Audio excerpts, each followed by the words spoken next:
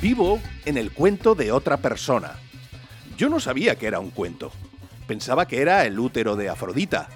El caso es que oigo ruidos espantosos.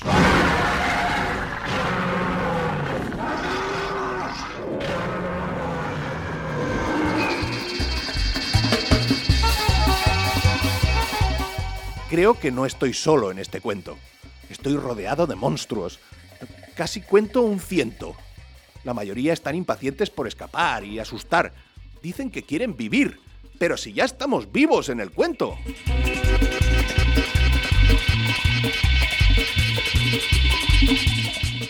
A veces me asomo por la vulva y escucho Donostia Kultura Irratia.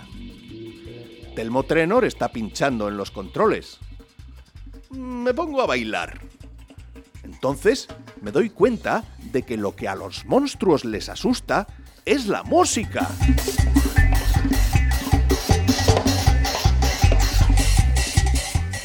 Las voces de Coro Vicandi y Jesús Mario Guetta me preguntan si salgo o me quedo en el cuento. Me quedo. Voy a fumigarlo con el altavoz. Te he dicho 20.000 veces que no fumes porros en el váter. Bienvenidas, bienvenidos a Vivo del Cuento. ¿Quieres que te cuente un cuento de terror?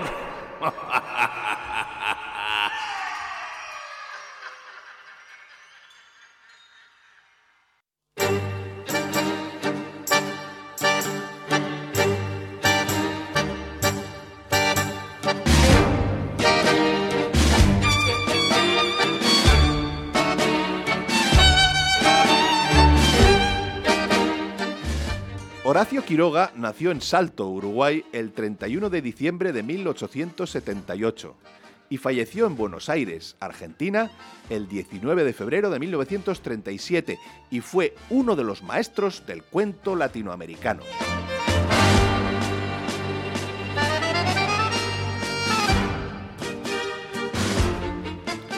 En sus inicios colaboró con las publicaciones La Revista y La Reforma. En 1904 publicó el libro de relatos El crimen de otro y un año más tarde, Los perseguidos. El almohadón de plumas fue publicado en la revista argentina Caras y Caretas, que llegó a editar 8 cuentos de Quiroga al año. Posteriormente, se incluyó en Cuentos de amor, de locura y de muerte.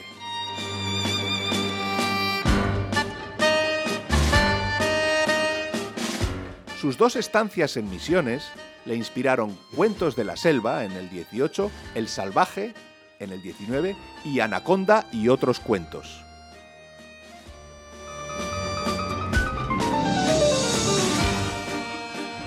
El diario argentino La Nación comenzó también a publicar sus relatos, entre ellos El hombre muerto.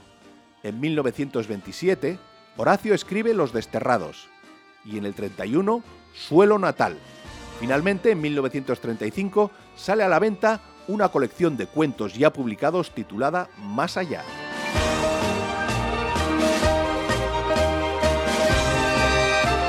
Para todos aquellos que quieran escribir cuentos, recomendamos su famoso Decálogo del perfecto cuentista.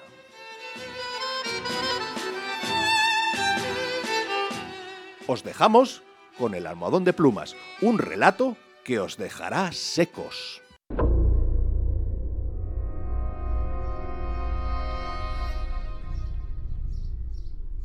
El almohadón de plumas, un cuento de Horacio Quiroga.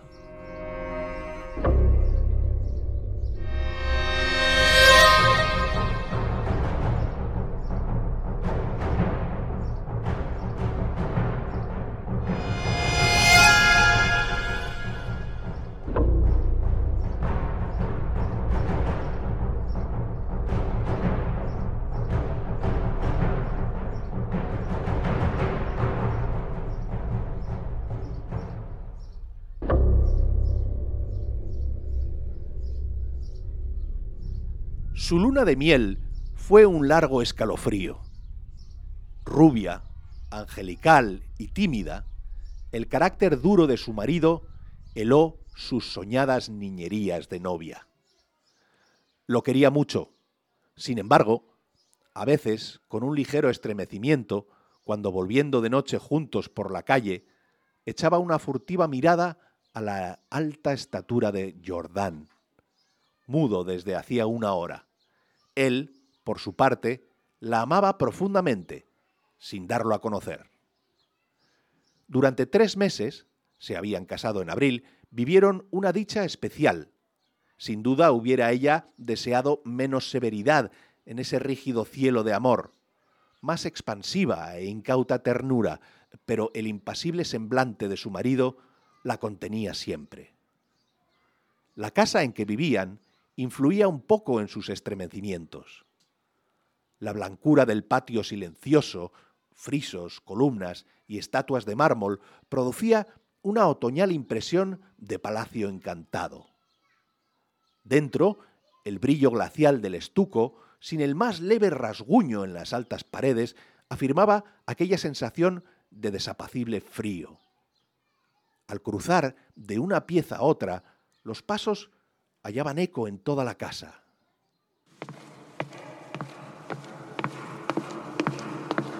Como si un largo abandono hubiera sensibilizado su resonancia.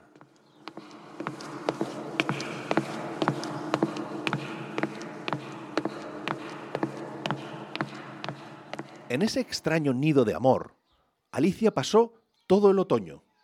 No obstante, había concluido por echar un velo sobre sus antiguos sueños y aún vivía dormida en la casa hostil, sin querer pensar en nada hasta que llegaba su marido. No es raro que adelgazara. Tuvo un ligero ataque de influenza que se arrastró insidiosamente días y días. Alicia no se reponía nunca. Al fin, una tarde, pudo salir al jardín apoyada en el brazo de él. Miraba indiferente a uno y otro lado. De pronto, Jordán, con honda ternura, le pasó la mano por la cabeza y Alicia rompió enseguida en sollozos, echándole los brazos al cuello.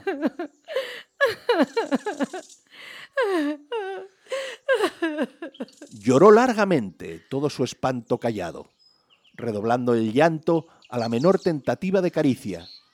Luego, los sollozos fueron retardándose y aún quedó largo rato escondida en su cuello, sin mover ni decir ni una palabra. Fue ese el último día que Alicia estuvo levantada. Al día siguiente amaneció desvanecida. El médico de Jordán la examinó con suma atención, ordenándole calma y descanso absolutos.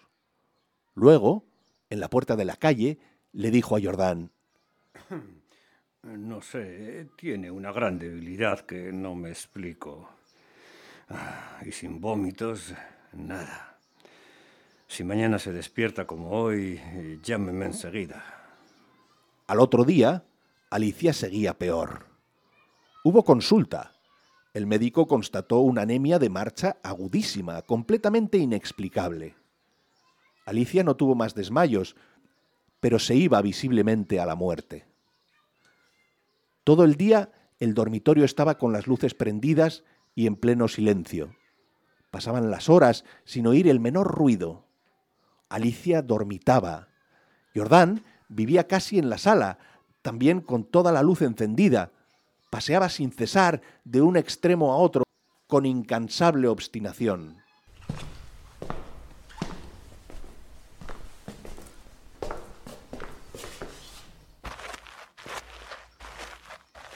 La alfombra ahogaba sus pasos. A ratos entraba en el dormitorio y proseguía su mudo vaivén a lo largo de la cama, mirando a su mujer cada vez que caminaba en su dirección.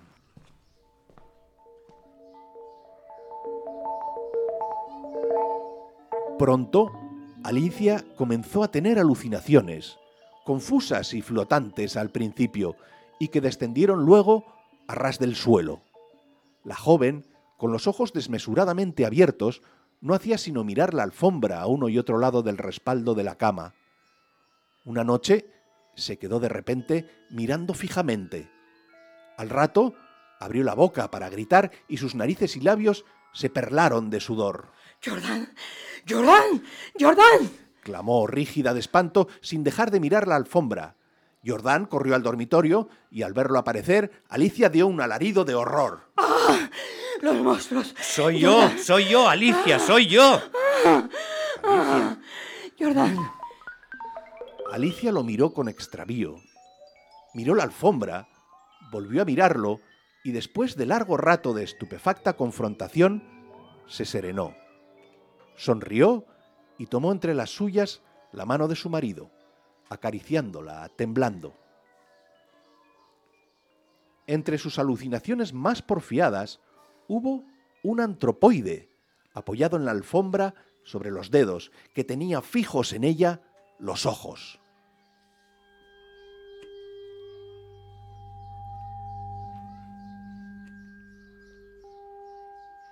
Los médicos volvieron inútilmente. Había allí delante de ellos una vida que se acababa, desangrándose día a día, hora a hora, sin saber absolutamente cómo. En la última consulta, Alicia yacía en estupor mientras ellos la pulsaban, pasándose de uno a otro la muñeca inerte. La observaron largo rato en silencio y siguieron al comedor. El médico se encogió de hombros desalentado. Es un caso serio. Poco hay que hacer.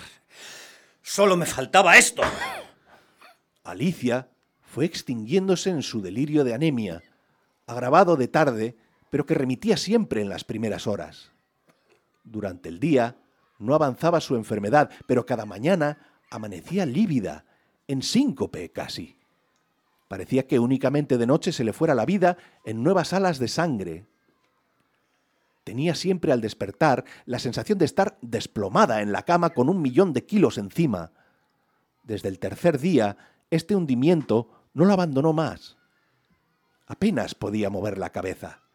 No quiso que le tocaran la cama, ni aun que le arreglaran el almohadón. Sus terrores crepusculares avanzaron en forma de monstruos que se arrastraban hasta la cama y trepaban dificultosamente por la colcha.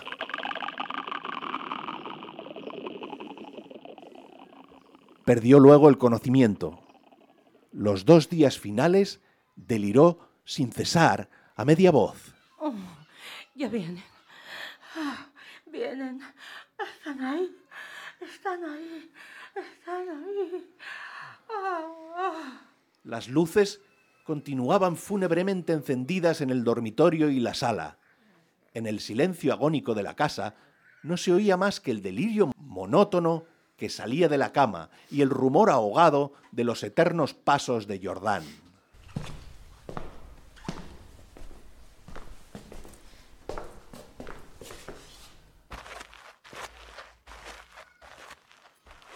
Murió, por fin. La sirvienta, que entró después a deshacer la cama, sola ya, miró un rato extrañada el almohadón. Señor, en el almohadón hay manchas que parecen de sangre. Jordán se acercó rápidamente y se dobló a su vez. Efectivamente, sobre la funda, a ambos lados del hueco que había dejado la cabeza de Alicia, se veían manchitas oscuras. Ay, parecen picaduras. Levántelo a la luz. La sirvienta levantó el almohadón, pero enseguida lo dejó caer y se quedó mirando a aquel, lívida y temblando. Sin saber por qué, Jordán sintió que los cabellos se le erizaban. ¿Qué hay? Pesa mucho. Jordán lo levantó. Pesaba extraordinariamente. Salieron con él y sobre la mesa del comedor, Jordán cortó la funda y la envoltura de un solo tajo. Las plumas superiores volaron y la sirvienta dio un grito de horror con toda la boca abierta, llevándose las manos crispadas a los bandos.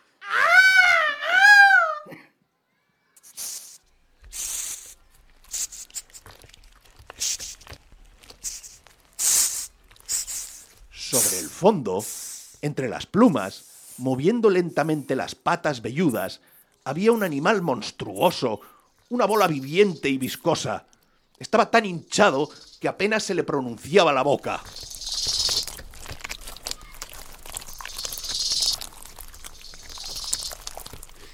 Noche a noche, desde que Alicia había caído en cama, había aplicado sigilosamente su boca, su trompa, mejor dicho, a las sienes de aquella, chupándole la sangre. La picadura era casi imperceptible. La remoción diaria del almohadón habría impedido sin duda su desarrollo, pero desde que la joven no pudo moverse, la succión fue vertiginosa. En 5 días, en 5 noches, había vaciado a Alicia.